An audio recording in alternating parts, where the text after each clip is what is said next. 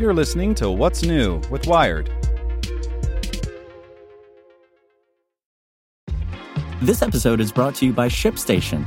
You know, some things take a lot of work, like sending little robots to far-off distant planets. And just as that's challenging, so too is running a successful e-commerce business, especially when there's so much to do. So I want to introduce you all to ShipStation. Now, I love using ShipStation because of its easy-to-use dashboard, which makes managing orders and printing labels a breeze and super smooth. Oh, and the customer service is just out of this world. It's exactly what you need to help grow your business. Sign up for your free 60-day trial at shipstation.com/technews. That's shipstation.com/technews.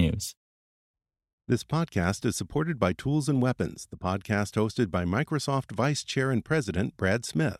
Each episode features insight you won't find anywhere else from the center of the conversation surrounding emerging technologies like AI.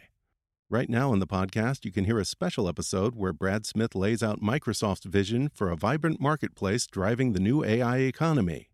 To hear more, follow or subscribe to Tools and Weapons with Brad Smith wherever you get your podcasts. Hello, my name is Nick Olmos, and this is Tech in 2 from Wired.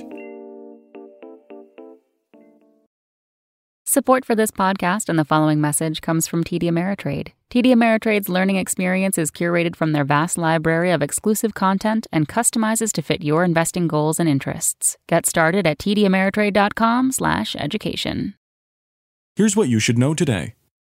The Mustang Mach-E delivers a jolt, but that's only if you can find a charge. First, a little refresher. The Mach-E starts at $42,895 and comes in both standard and extended range variants, in either single-motor rear drive or dual-motor all-wheel drive. While there are many pros to this electric version of Ford's legendary sports car, beware, road trips could be derailed by an underpowered charging network. A coded message sent by the Zodiac Killer has been cracked more than 51 years after it was sent. The Zodiac Killer killed at least 5 people and attempted to kill at least 2 more in Northern California in 1968 and 1969. During the murder spree, the Zodiac Killer sent media outlets a series of letters taking credit for the slayings. Find out who cracked the code at Wired.com. And finally, all the stuff humans make now outweigh Earth's organisms. You heard that right.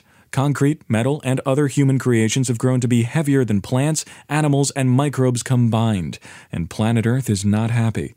Scientists say it's a combination of population growth and the rise in consumption and development. So, do we know the breaking point? Read more at Wired.com. Want more news you can use? Sign up for the Tech in 2 newsletter at Wired.com/TT. So if you ask anyone in the Wired newsroom, what's on your mind? Here's what some of us are thinking about.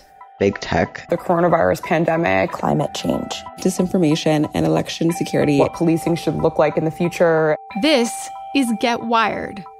And I'm your host, Lauren Good. Every story about technology is really a story about people. The good, the bad, and the ugly. Get Wired. Subscribe on Apple Podcasts, Spotify, or wherever you get your podcasts. Want to learn how you can make smarter decisions with your money? Well, I've got the podcast for you. I'm Sean Piles, and I host NerdWallet's Smart Money Podcast. Our show features our team of nerds, personal finance experts in credit cards, banking, investing, and more. And they'll help you make the most of your money while cutting through the clutter and misinformation in today's world of personal finance. You'll get clarity on strategies to help you build your wealth, invest wisely, shop for financial products, and plan for major life events. Listen to NerdWallet's Smart Money Podcast wherever you get your podcasts.